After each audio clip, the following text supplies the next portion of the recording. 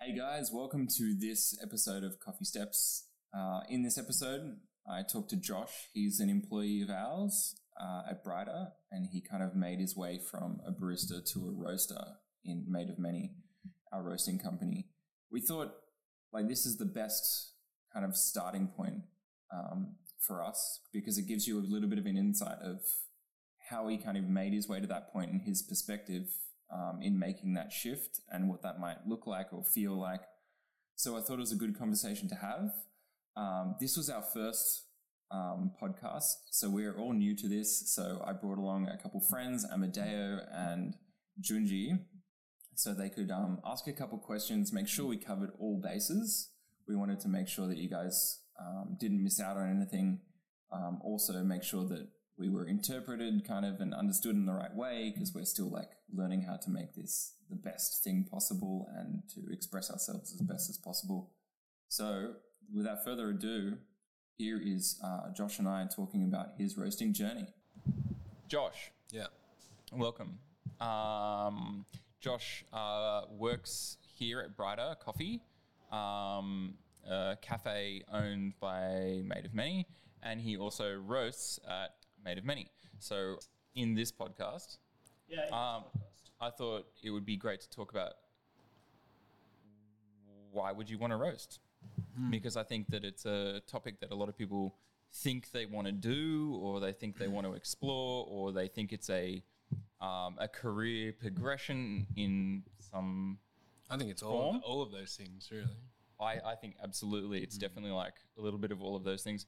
But it's good to start to talk about these things with someone like yourself, because this is a not super recent journey, but you've started in this journey as starting to roast coffee. And I thought it's better to ask someone with these kind of questions and answers fresh in their mind than to ask me, who's been doing it a little while, because I may not have a very accurate relative point of view. How long for ago other did you people. start roasting? Okay, well, it depends on whether you're saying starting roasting commercially. So if you said as far as roasting for a roaster that was coffee sold by that roastery, we're looking at maybe 7 years ago, something like 7 years ago. And then, but before that, I had 2 roasters. So I had a little Corretto home roaster that I made out of a bread maker. So that's like a Corretto for everyone listening. A Corretto is it's a bread maker essentially with the paddle at the bottom, and it stirs it around. And I put a temperature probe in the bottom of it so that it would stir around the beans. And I put a heat gun covered by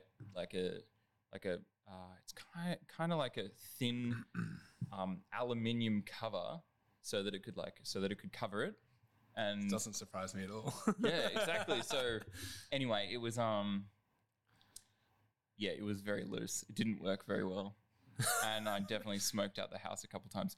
But anyway, I started like that. But one thing that's interesting, super quick story, is I was roasting on this Corretto roaster and I was getting decent coffee, and I actually competed in the Brewers Cup of New South Wales. With the coffee, with the Corretto roast. Corretto. And I talked to someone about these roasts, which was really interesting because he's actually someone who I deeply respect in the coffee community, and that's Tooley at Mecca. And I was speaking to him about these roasts and asking him whether or not they were too quick, because I couldn't slow these roasts down in the Corretto, and I was roasting them maybe about 6 minutes. What was 6 the to batch 7 size? minutes. Super small batch sizes. They were I was doing around 100-gram batches. I mean, it's not like a sample roast, but it was small in comparison. I could never get accurate reads on the thermocouples. But anyway, that's how I started, and then I roasted on a W6 Gießen, which is a 6 kilo, and then I roasted on a GG60 Probat, and then I roasted on a S70 Loring, and then I roasted on Mecca's UG15, and then on another an S15 Loring, and then now I'm roasting here on a P12 Probat. So I've had a little bit of experience with different roasters, which is a lot of fun. But yep. So anyway, but your intro into roasting, when did you start? When did we first get you on the roaster? Do you remember when that was? It was it's probably just after I started here, which was, well, not just after I started. I started on a part-time basis for like 6 months. And then as I started full-time, I think it was like maybe January or February that year, I started standing with you on the roaster, weighing up buckets, that kind of thing. Yep. And yeah, it was pretty daunting, really. It's like, it's just such a foreign looking activity as well. Like, On that, like, what attracted you to being part of the roasting process? Like, what was the thing that like really made you say, "Hey, I want to stand there. I want to be there," and see that process happen? I think the biggest things like probably flavor and tasting is like something that's always interests me in food and beverage, and I think that's what, like, manipulating that is what kind of drew me towards it, and tasting different things on bar and then being able to manipulate that further here is, I think that's what drew me in. What were you chasing? Like, what was there a cup? Was there like a moment in life that you were chasing? I think it's like originality of different, like how everything can taste so different. Even batch to batch can taste so different. I think that's what interests me most. I've got a question for you, Josh. Yeah. What was the biggest realizations that you had stepping from bar and going to a roaster that maybe you didn't know about? And when you started roasting, you were like, oh, wow, I didn't realize that this had an impact on coffee, being a barista. I think, well, two things, like little things that happen in the roaster that can make such a difference. Like, you know, a few degrees at the end of a roast, or, you know, a bit too much heat at the end of a roast, or protocol in warming up or in between batch, how that can influence the flavor. But then also one of the biggest things I think is the actual processing of the coffee and the growing of the coffee, and how much that, like, you can't make bad coffee taste good. I think that was... Can I get a name? That was two things that I was just like, I didn't realize working on bar that, like, you know, because I'd worked on bar before and I was confused that, like, it's the same coffee, I'm doing the same thing. I'm like, why is it so different? But then stepping into that side of everything, I realized that, yeah, there are a lot of little things that can impact the flavor. But yeah, do you think even before that is the farming, the processing? Do you think it relieved a bit of stress? Having a bit of better understanding on the impacts that you're having with coffee, and maybe not stressing as much behind the bar as a barista, trying to figure out what's happening or what you can adjust, or massively. Yeah, massively. Like, yeah, the way I brew now and the way I work on bar is just like completely different after roasting. Like, I was just saying to Ben today, I'm just like, you shouldn't need to dial anything in. Like, just like, a fun to an extent, to like, especially like working here. Like, I remember it was only a couple of months ago, Junji and I were like, we might have dropped like 4 or 5 shots of espresso to dial this one coffee in, which is quite a norm, I think, for a lot of coffee shops, where we were just like, at the end, I was like, dude, we'll just adjust the roast. Like, I was like it shouldn't be that hard. If it's, if we're roasting to like the right development, we've got good quality green, it should be easy on bar. It should always taste pretty good in certain parameters, and we've set those parameters. So it should be quite easy.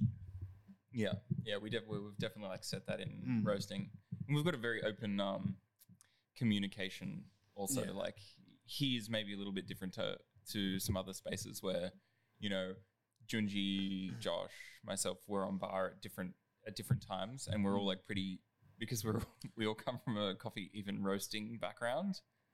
Now with, you know, Josh being part of the roastery team, we're all coming from a roaster's point of view, and we're like, we should just change this roasting, or we should actually, you know, or we can change this on bar. and we understand whether or not we should be trying to manipulate the brewing so that the roasting is better, or that we can get more from a coffee, or we should be manipulating roasting because there's no way that we're going to get the results we want from just brewing changes. Yeah. And we're kind of more aware of that, I think. Yeah, I didn't actually realize how, back to your question, is I didn't realize how restricted you were on bar. And that's determined so much by the roasting. Like, I didn't realize that. It was actually quite confusing for me starting out, when I was like, perplexed by why these coffees are tasting different or not so good or anything like that. Now I realize it's just like, well, whatever coffee I was using before just may not have been roasted as well, may not be as good a green quality, and there's nothing I could have done to make it taste good. And I think that's one of the keys as well, right? You're not just roasting, you're also selecting the green.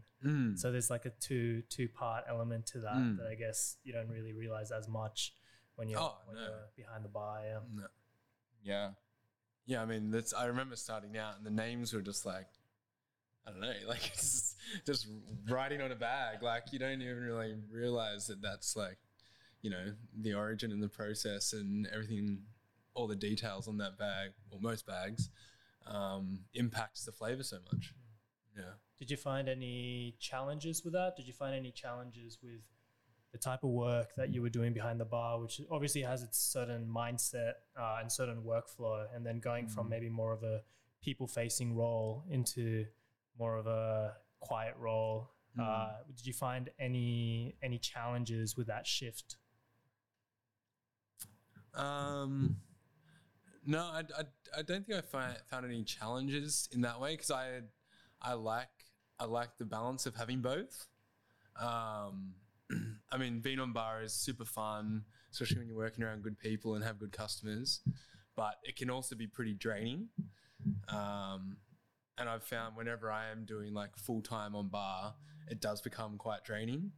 Whereas I feel like the roasting side it's a different energy. Like it's a less physical, like more focused, more introverted. So I guess in a way that would be one of the challenges, that like, some days where you may not sleep so good or you're a bit tired from the weekend or something, you really have to mentally focus. Whereas I guess on bar you can be a bit more mechanical. Yeah, a bit more mechanical for sure. Yeah. Especially learning. It's So I'm still learning to roast. So it's like I don't have that don't have those hours really behind me yet where you can kind of just slip into like automation almost. Yeah, definitely. I can definitely like agree with that. There's a certain amount of like mental energy and space that you like kind of need to be into. Yeah.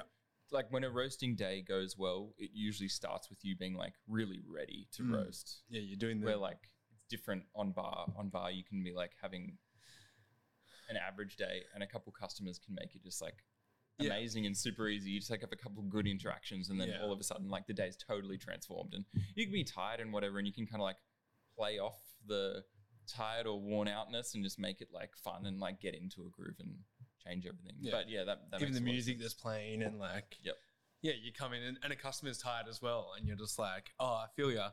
Yeah. And then you like, play off that, and you're just like, well, we're on the same boat kind of thing. Yeah. Was there any skills that you found useful stepping behind the roaster? Is there any skills or any knowledge that you think is crucial if you're going to start on that journey of learning how to roast?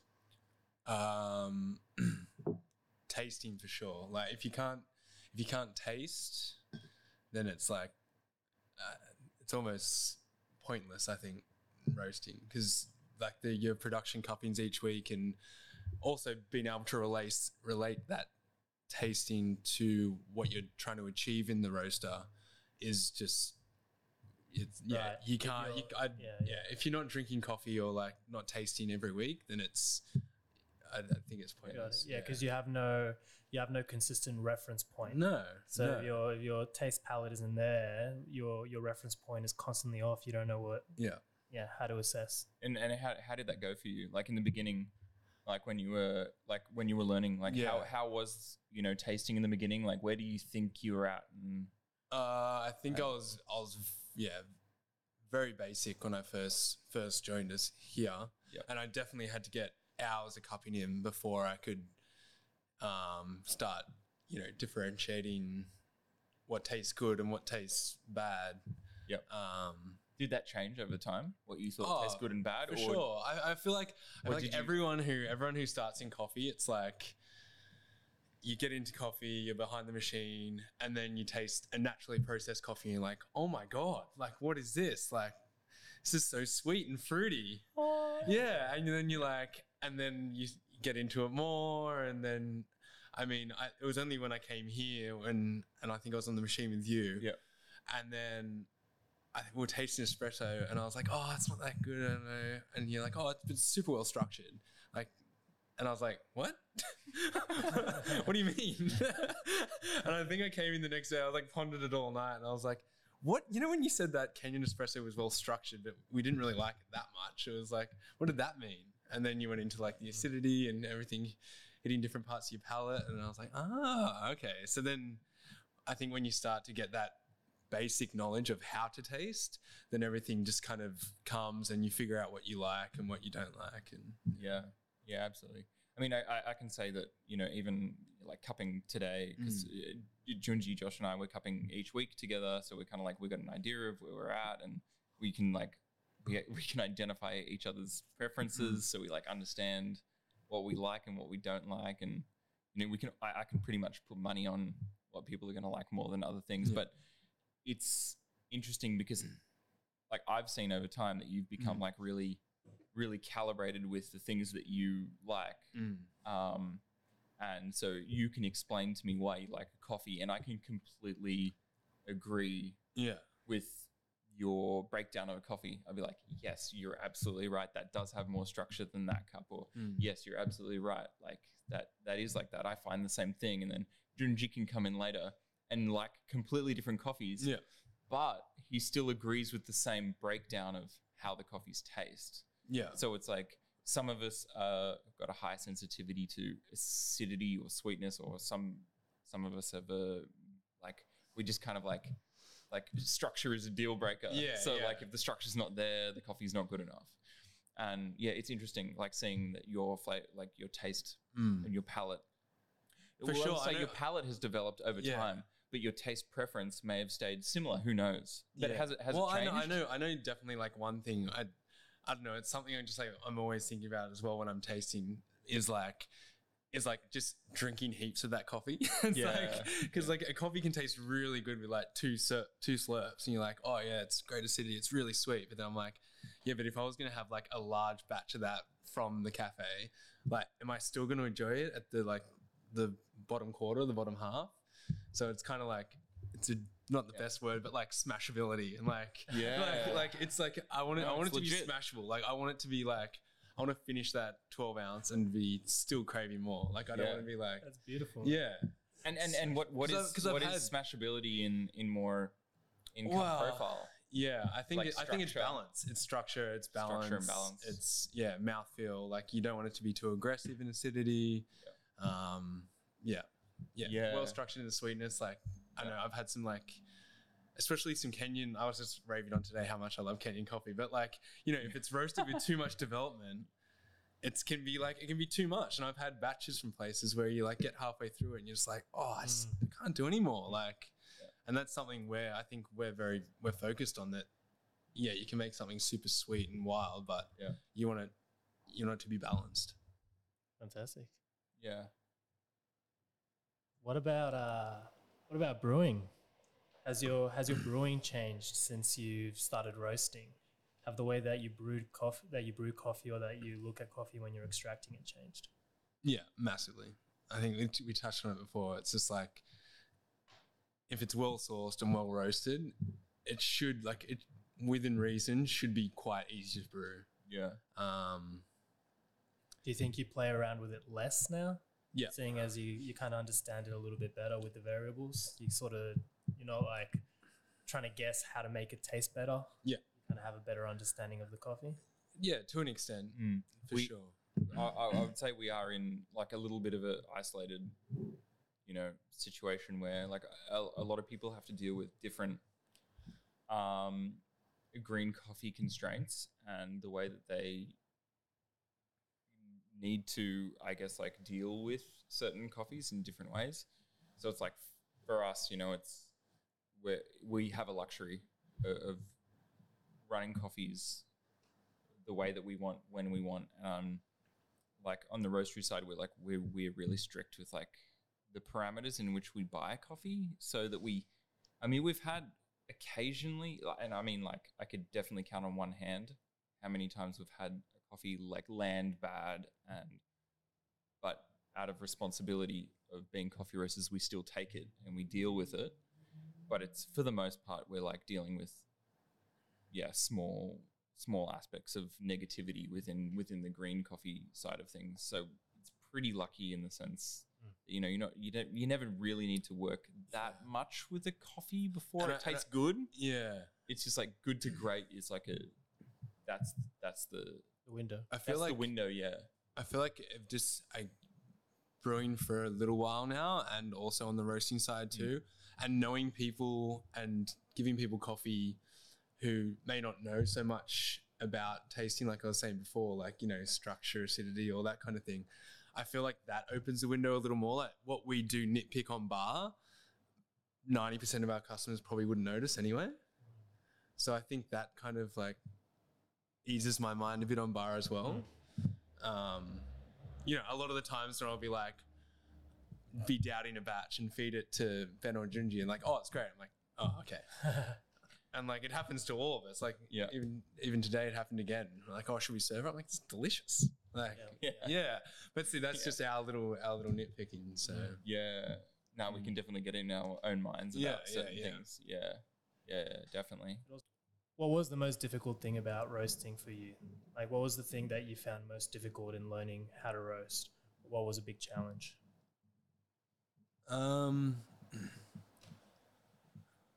think it'd been such a, I don't know, like a foreign activity for me. Like just everything about it, your roasting graphs and your charging temps. Everything was just like completely foreign. So it's like, even though it's still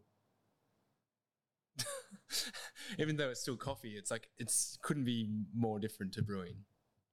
Were you scared of any parts of the process that you were part of the roasting process beforehand, perhaps? Oh, before trying. Oh it? yeah, I was terrified that I was going to ruin a batch of coffee. Yeah, I think that's that.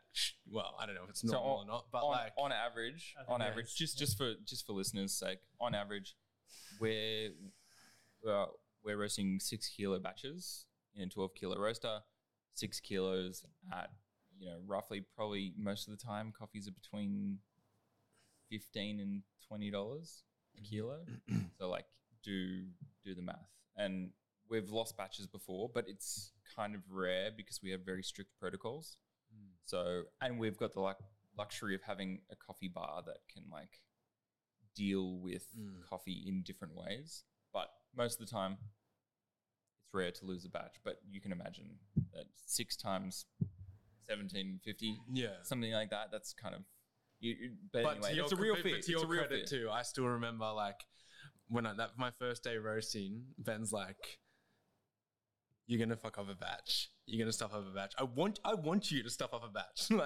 And it doesn't matter. Like it doesn't matter at all, which is I think would be rare in roasteries. But like that definitely eased the nerves a little bit. But I think taking on new tasks and in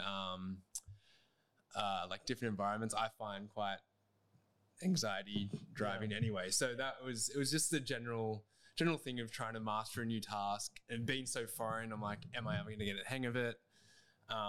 Which I slowly am. But yeah, I guess the biggest ones are like perhaps stuffing up a whole batch, and then also like, will I even get this? Because it seems so foreign. Maybe a question for Ben then. Yeah. What is your perspective, or how have you seen Josh evolve in this learning journey? like, do you have a process again, like things to focus on, or like what that sort of thing? Yeah, I definitely have I've taught a few people to roast now, and I didn't necessarily want to fall in the position of teaching people, not because I didn't want to, but because like I just didn't think that I would need to. Like I didn't choose to like teach people coffee roasting, but naturally you kind of like you fall in that position where you're like, oh, we should probably teach someone to roast, or and previous companies like, hey, you kind of need to teach the person who is going to take over your role, like, which is, it's happened before. And I think like with Josh specifically, but then also like with other people, it's like I realized that this echoes exactly what Josh was saying. It's like, if you start with good green coffee and good processes, which are like, it's not even like personality dependent. It's like good batch to batch protocol processes, good warm up processes are really easy to teach because they're like, hey, wait this certain amount of time, run this profile, like a heat up profile, or run this batch to batch protocol, which is just like, it's not a very detailed thing. It's just like, wait a certain amount of time, at a certain amount of temperature. And most things will go as planned, most things. And I mean, great roasters are like in the little details. But I knew that when like taking on someone like Josh to like learn roasting, I was just like, he's going to do silly like little things, and he's going to like forget something, or he's going to like drop a batch too early or too late because he's learning. But I knew for the most part that when like using good green coffee, we've got a really big window for error. So I was like, I knew that it'd be okay. And I was like, actually kind of like, I really look forward to, it's not like I like watching people squirm. Oh, no, you are definitely like this. I know he doesn't. But I don't mind. I don't mind when people squirm for a little bit, you know, and they're like, because I know in that instance, I know that people are like, their head is creating these new connections on how they're thinking about things. And for me, it's exciting. Like to see them, because they're working out a thought process. Yeah. And I see Josh's thought process in different ways throughout like the course of, like over a year. Like I've seen Josh work through different ways, and he's like, oh man, like I should have done this. And I'm like, dude, you did this because of this information that you've got, and you did with it in this way. And like, that's interesting. But then I've also got this attitude and this personality type that I'm like, I don't mind errors and mistakes because like I'm also like willing to be surprised by something. Like I always say, just like, penicillin was a mistake. And I always I'm fine with like mistakes. Mistakes are great. Like I want to taste them. I really want to taste mistakes. Well, I really want to taste mistakes. Like mistakes are exciting to me because they're an opportunity again for me to learn, and for me to learn how people are wired, and then I get to learn something about Josh. I get to learn something about coffee. Like it's a win-win. Mistakes are a win-win. It's not really, and there's really no loss. Most of the time, it tastes okay as well, which is like the craziest thing. And on what you were saying before, how he like turns his back and lets me squirm. It's like I know he does it as well, and in like a little way, it's like obviously like really makes you really nervous, but then it's kind of like flattering as well because it's like, oh, he knows I'll figure it out. Like he knows, and if I don't, he's all right with that as well. So like, what Josh? What's the biggest or the worst thing that has happened to you so far in the roasting, roasting realm?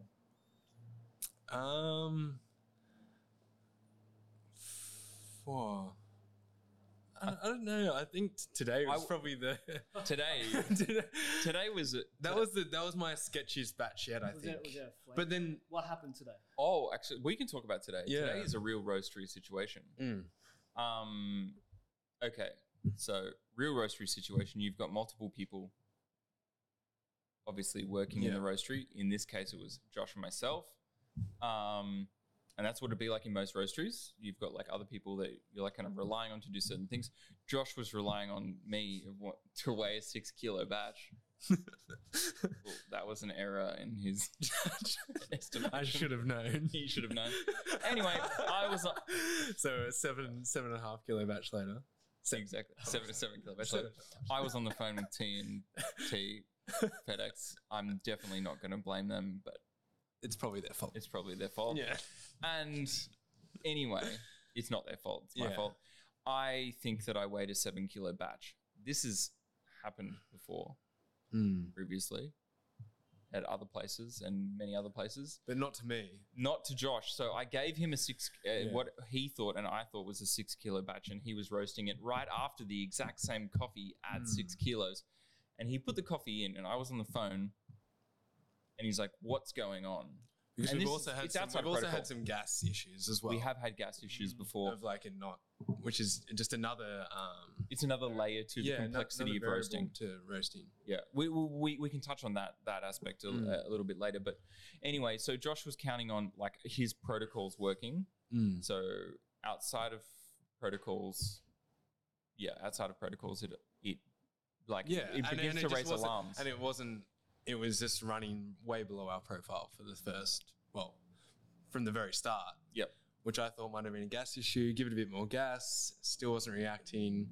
Finally, like got it to catch up with the profile, but then dropped it in a similar way that I would the 6 kilo batch. So maybe not quite enough development or temperature. Anyway, then it came out. We could notice it was bigger, but we ended up blind tasting it, and we all had different favorites. Yeah. So we couldn't actually identify that it was that much lighter. Yeah.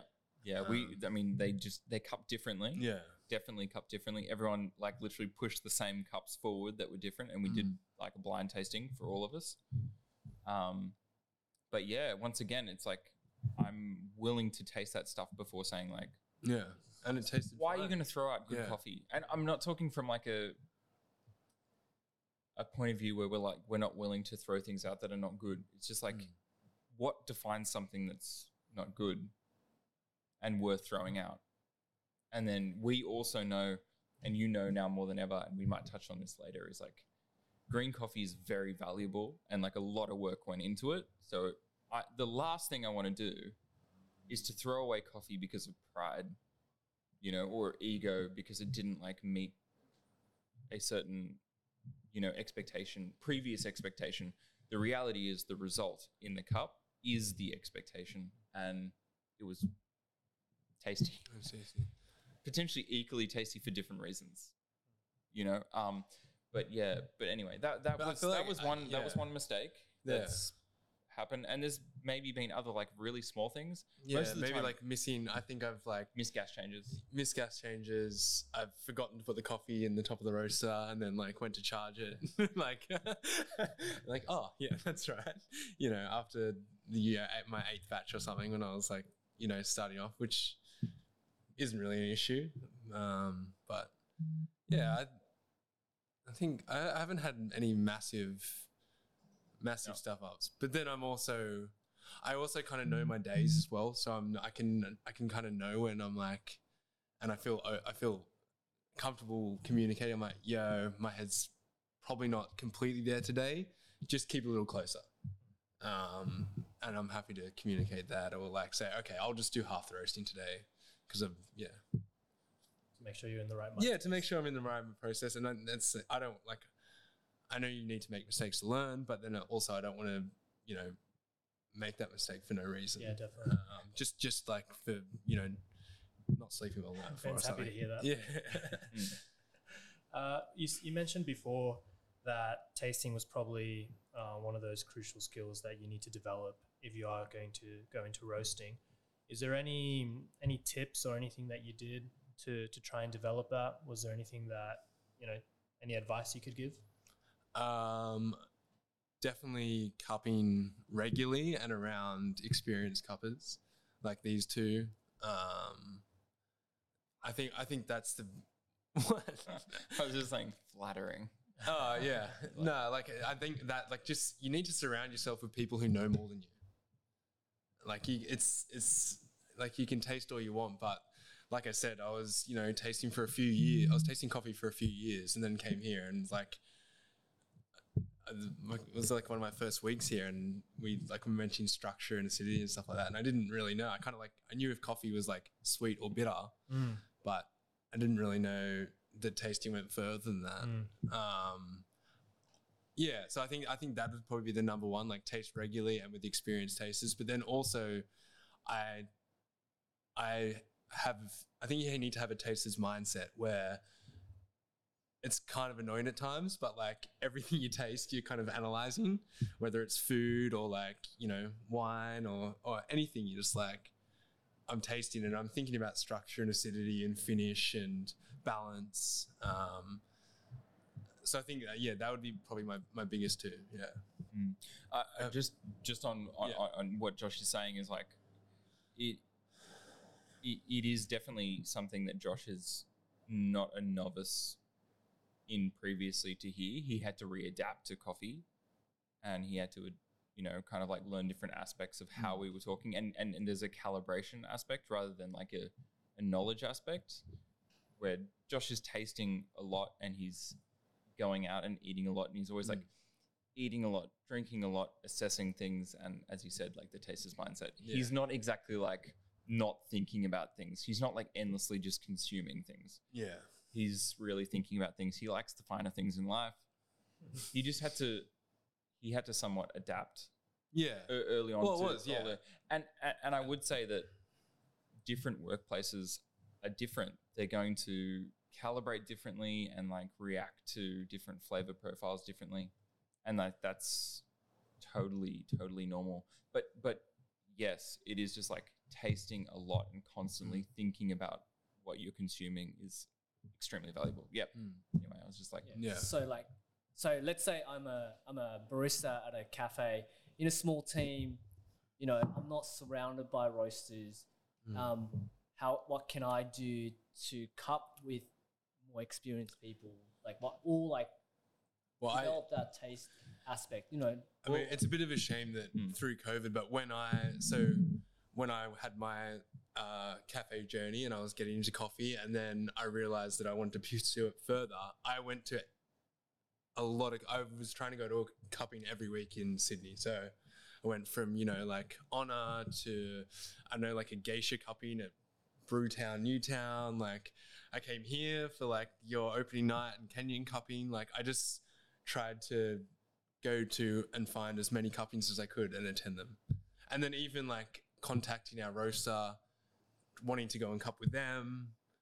So there's always people cupping about. And I feel like us, for example, like especially when we were open on Tuesdays and we have our production cupping on this bench in front of the whole cafe, like slurping and all, like anyone who asks about it, we'll invite them to cup if they want.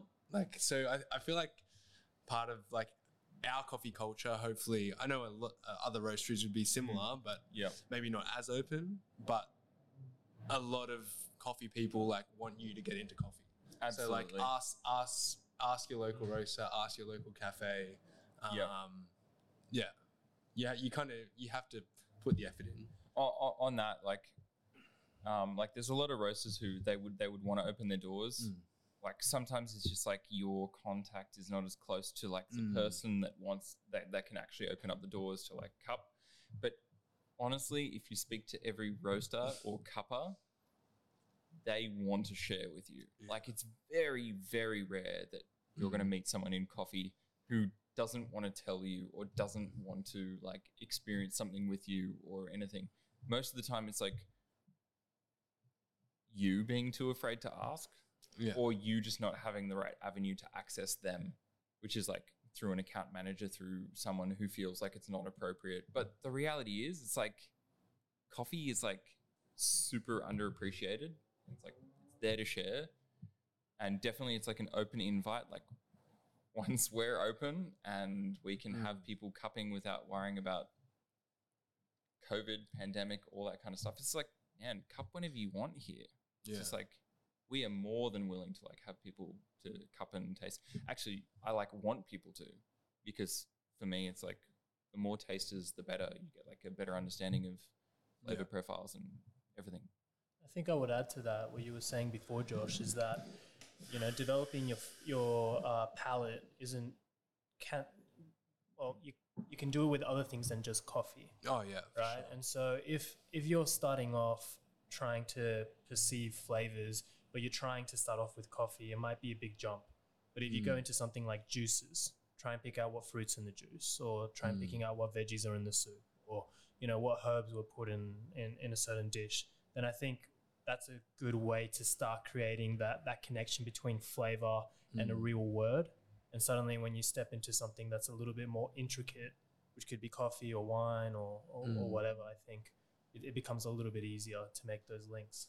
Yeah, even that's what I think food's a big one on balance, especially. Like you can taste a dish and you can taste if it's a bit too salty or, if it's a bit too fatty, if it's lingering in your mouth. And I think that's a big one that kind of helped me get into balance, especially. And then once you build up your knowledge in coffee, you know what's going to balance that bitterness out, or, that acidity out. Yeah, definitely. Yeah. Now that you've been roasting a little bit, like what excites you still in coffee?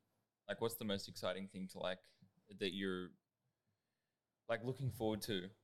Like in the roasting process, is there a certain milestone that you wish to reach within coffee, or? I mean, probably a short-term goal would be to be able to get new green in and then roast it myself, start that profile, get the process, which we're kind of touching on. We've kind of touched on in the last month or so, getting new coffees in and how to approach them. I think for me, to get a new coffee in and roast it and adjust that profile to get a really good outcome would be pretty big for me. Because I still feel like I'm in that kind of learning curve of just kind of following profiles a bit more. I do adjust a little bit, but that whole process for me would be from selecting to roasting to serving is just that's pretty big. And then maybe even going to origin. Yeah, one day, Ben. Oh man, I want to so bad. Oh, they've been talking about it since we started. Yeah. It's unbelievable. Yeah. Of course, yeah. Yeah. I mean, for me, it's I was talking with a customer just the other day about traveling to Mexico, and I was like, oh man, and we just didn't have enough time. I just wanted to talk to them more and more, because the reality is when you go to Origin, it's not like you're starstruck by producers, but you just begin to get an understanding of what they're going through and how hard it is. Man, it's just it's just dude, I couldn't imagine. I tried to grow basil. You got me a basil plant for my Christmas last year, and it didn't even last that long. So it's imagine that your whole livelihood. Yeah, imagine your based on a livelihood plant. and the weather and the process. It's just it's crazy. And I think only getting into roasting and green coffee makes you appreciate that. I still haven't been to Origin, but I'm sure that'll open your eyes even more to how hard it is and the respect you should have for coffee. Like Ben was saying, we're not going to ditch a batch because it might be a little bit light, or even on bar, that's why I like to be a bit more lenient and take into consideration who's going to taste what, because you just don't want to be dumping all this coffee down the sink. Yeah. Absolutely. I mean, if I was going to inspire anyone with anything, it's I'm constantly myself inspired by Coffee Collective's kind of model of,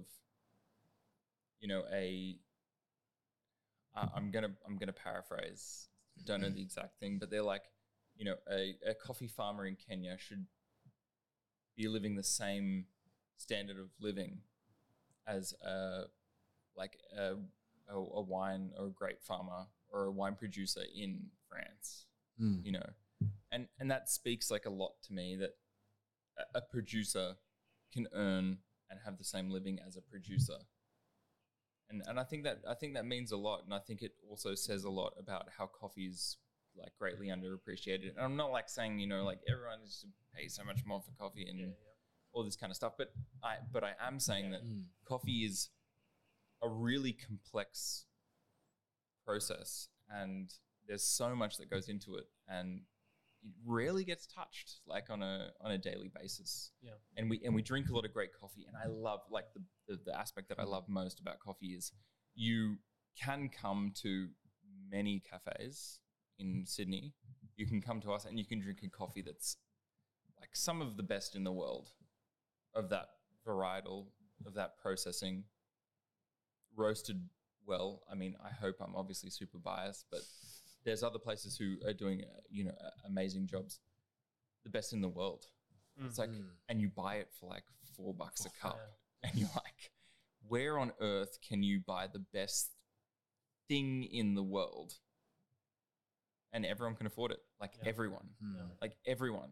Doesn't even matter your background, your paycheck, your anything. Yeah. And you can enjoy it, or at least begin to try to enjoy it and begin to acquire more knowledge about it. That's what's really special about coffee. It's super accessible. Yeah. Super, super accessible. Yeah. What are the reasons someone shouldn't become a roaster? Well, it's hard. Yeah, I mean, I feel like you have to almost, you definitely have to be super passionate, dedicated, and focused to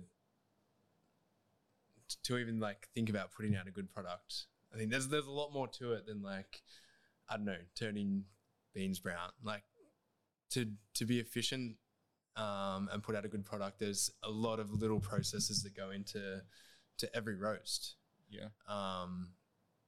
Even like checking moisture, storing the beans correctly, production cuppings each week. Yeah. Using crop serve.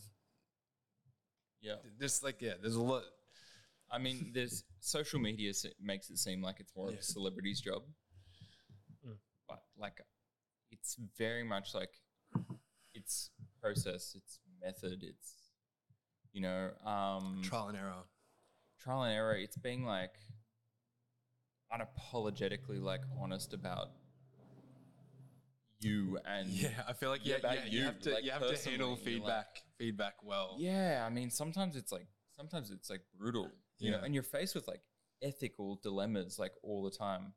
Like if you're out to prove a point, like coffee's not a very good avenue to prove a point. I mean, what do you mean by prove a point? Well, I think that really good coffee is easy to share, but really good coffee is founded by really like humble and honest people trying to do great stuff. But on that, I think really good coffee could only be appreciated by someone who knows really good coffee. That's true. In a way, like, to really like appreciate the finer details of a coffee. I feel like you really need to know coffee, which isn't that, like, I don't think it's general knowledge. No, you really need to understand tasting, brewing, the roasting side, even the farming, the processing side. Like, there's a lot of knowledge and background that I think comes with appreciating a really, really, really good cup of coffee. Yeah. And I think like on saying that, we buy good coffees, like there's so many roasters that buy like great coffees. And I think that if you shouldn't be a roaster if you don't want to share things that are great. Because when you have that open mindset of wanting to share things great, like it's like when you're sharing something, you have this like, there's a certain receivability that you need to have in your personality where like you're giving it and you're almost like wanting feedback. You're like, hey, like I really, really, really want to share this with you, but I'm also I'm welcoming enough to receive feedback from it. And as a roaster, I think that's the biggest asset is to like be willing for someone to say, like, I hate it, or that's bitter, or that's terrible, or that's not sweet enough, or this is different, and then like diving into it and being open enough to say like, I could be better, like me, like I could do better. And what is being better for you as a roaster? And what kind of feedback would you be receptive to as well? Everything, like literally everything. I think that, examples. Oh man, I've got examples. We had like you'll have like a customer. Like we had one customer come in and she said, "Oh, the coffee's actually good today. Like it's really improved." And I'm thinking, wow. And I'm like, and I'm not thinking from my side, like honestly, from my point of view, I'm not just like, I don't care what you thought about our coffee before, and like, thank God you finally think it's good. Yeah. I'm just like thinking like, what led her to think that before? And like, to be clear, I don't think our coffee changed, but something did for her, and that matters. So I'm like trying to get a hold on like what that is. And then 2 customers before, we have someone saying, the coffee's different. But then I'm thinking, did I fill the cup a little bit shorter? Was it a little bit stronger? Like, and then I found out later on that she was actually on some like 2-week-long vegan retreat, and she's like thinks her palate greatly changed because she had everything cooked for her for like 3 meals a day for the last 2 weeks. And it probably did. It probably did, yeah. And I was thinking, okay, cool. So you need perspective. But the biggest thing is like, you need to be really like open to these kinds of things. Yeah. And I think that it's not like you want to change on a dime, you know, and you want to like change your whole idea of coffee, like by every word that anyone says, but you need to be willing for 5 people to say a similar thing for them to shift your mindset. Because I feel you like need to be willing to shift your mindset, and that's an important attribute. Is like you need to be willing to shift your mindset about coffee because you're not the one drinking it most of the time. And that's back on the dial in as well. It's like that's like you're dialing this coffee like to your taste. Like there's so many other people drinking it, and even us 3, we have different takes on most coffees. So it's like, you know, you've got all these consumers. Like we have, I wouldn't say it's common, but quite a few times we've come in and we usually ask people if they want something more traditional tasting or something more fruity and light. And they see whichever one's more bitter. Where in our eyes, that's like, that's a bad attribute. That's not a good coffee. But that's what they want. Or stronger. Yeah, or stronger. They want bitter, stronger coffee. And you're like, what's stronger? You know, so like that's a common thing, right? As you're saying, like bitter. You're like, what's stronger? And they're like, oh, more like, you know, like more. And you're like, oh, more robust, like more coffee flavor. So then that's cool. as a roaster, you're sourcing this coffee, roasting, putting all this effort in, and then someone just wants a bitter, strong cup of coffee. So you're like, that's that. What I was saying before is like, you know, and you're doing a lot of this work, so a small proportion of people can appreciate it. Yeah. I don't know. So But in saying that, like the work of a roaster in my estimation also is like understanding the process enough to be able to achieve a result that doesn't please yourself but pleases others. And like when you know that and when you can acquire the skill for you to be able to like roast a coffee that person likes, it's really like it's a really valuable thing. It happens in like competitions too. Like I think that in AeroPress competitions that I've competed in, I haven't made a coffee that I wanted. I've made a coffee that I think the judges will want, and I think that has. In what way?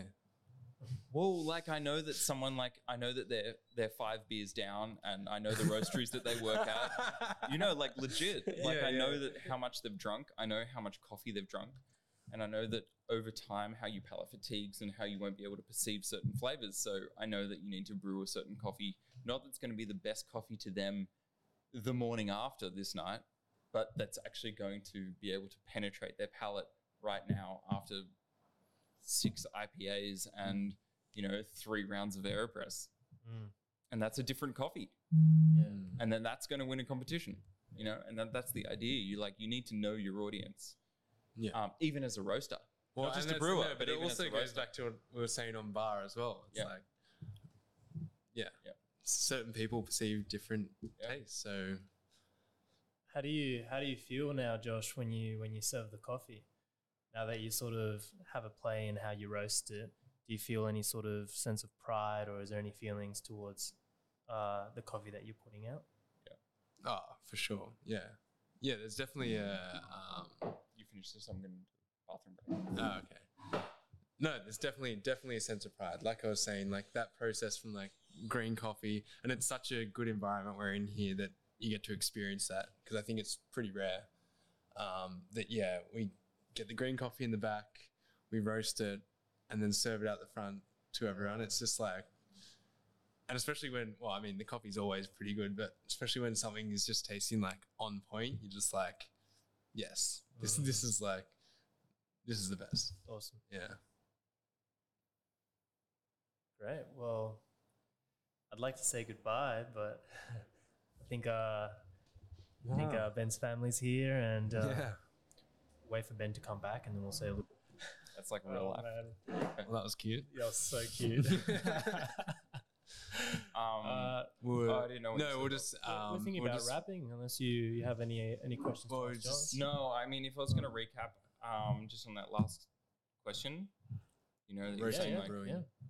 well, on the reasons not to become like a coffee roaster, I just say, like, if you're not in it for the consumer,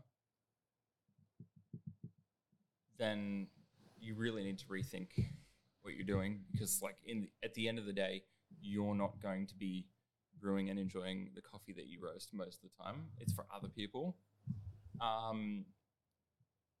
You need to be willing to be open to feedback, because it's a really exposing kind of like task, because of the range and the audience that are kind of tasting your coffee and like seeing it. I think it's for me it's really enjoyable, but for others it might not be, because you're like relying on a lot of other people and a lot of feedback.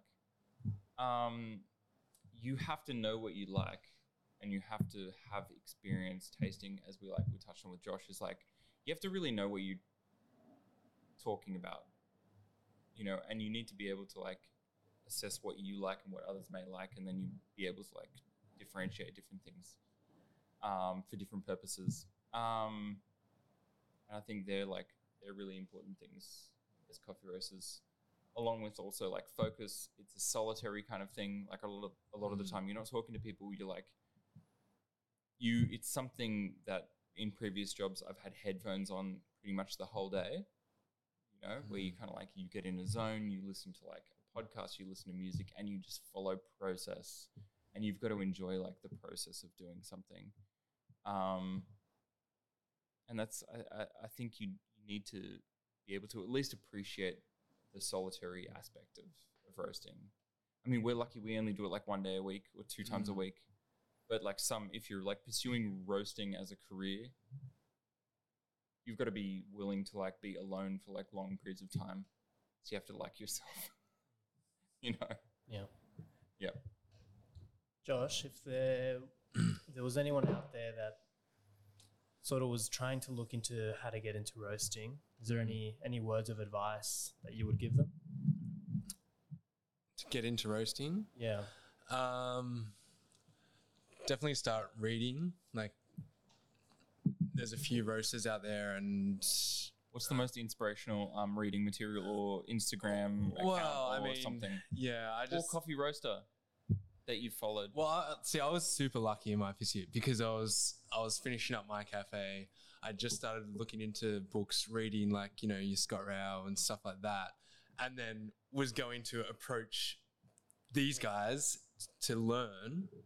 And then they advertised for a job, and then I end up applying. Like literally, that all happened in a week. So for me, but what I was going to do was going to ask to just come observe cup. That's what I was going to do. I was super lucky in my pursuit though. But yeah, like reading, I think, yeah, like I said before, tasting's a massive one. Learn how to taste and then move into it, because like trying to change, like manipulate taste with your roast, which is what I'm still learning to do now, like 18 months in. Like that's probably the most important skill to have. But yeah, I think the starting point is definitely just tasting. Because if you don't enjoy tasting coffee and you don't enjoy tasting different coffees or telling coffees apart, then that's what you're going to be doing. So yeah. What about you, Ben? Question was, if there's anyone out there that's looking to start to roast, is there any words of advice that you could give them? I think you have to be somewhat assertive enough to, like, it's unfortunate, like, this whole, like, assertion. Like, I don't want people who I'll rephrase it. I think it's hard for a lot of people who are not as assertive to, like, get into roasting. I think that roasters kind of, like, fall into positions a lot of the time. They're on the bar, and then, like, over time, if there's a spot that opens up in a roastery, they kind of, like, they slip in there, or, like, they accidentally get in there because they were literally like a delivery driver for the roastery. Well, there's no course or anything and to do on roasting. Yeah. I mean, to me, this was the thing that appealed to me most about roasting in the beginning. So in the beginning, I was, like, greatly misguided in it. I thought, like, that it would be easy enough to get into if you, like, just pursued it in a certain avenue. It doesn't always work like that. You can't just, like, work your way from a bar into a roastery. Sometimes you have to be the delivery driver. Sometimes you have to be, like, right place, right time, like, right time. Have the right availability. Yeah. And then all of a sudden they're like, hey, this guy would be good, or this girl would be good. And that's, I think that's just recapping, and correct me if I'm wrong, that's what you mean by assertiveness, right? Is that there's not a lot of available spots or roasting positions. It is a wanted position by a lot of people, and it doesn't really just happen. Yeah. In a lot of places, there needs to be some sort of proactive intention to try and get into those positions. Yeah, I mean, absolutely. Not only proactive, but, like, I think that it's unfortunate that, like, a lot of people put energy into trying to become a roaster at the wrong time for certain companies, and certain companies have, like, established themselves so much so that they're almost like it's like a fortress. It's, like, so hard to get into.